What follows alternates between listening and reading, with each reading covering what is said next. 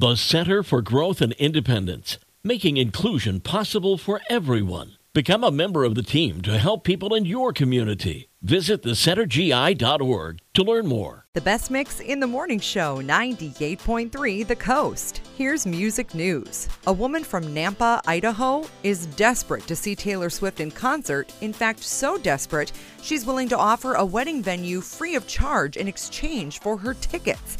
Emily Cloud co-owns the Vintage Rose Wedding Hall. It typically costs about $4,300 to rent for a wedding.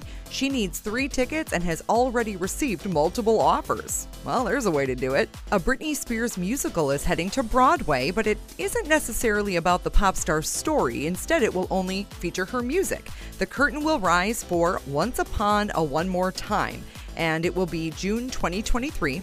The jukebox musical will put a feminist spin on famous fairy tales such as Cinderella, Snow White, The Little Mermaid by telling their stories using Britney's music catalog. The musical is slated to open June 22nd with previews starting May 13th. Tickets are now on sale for Britney Spears fan club members on Ticketmaster, with general public sales beginning today. And Daily Show host Trevor Noah recently was mistaken for singer The Weeknd.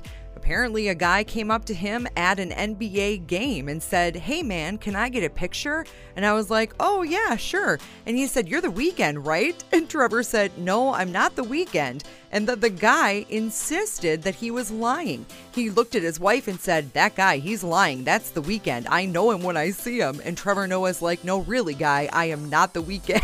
It was very awkward, and I'm sure he also felt bad. He's like, "Well, I'm not The Weeknd, but I am Trevor Noah. Ever heard of him?"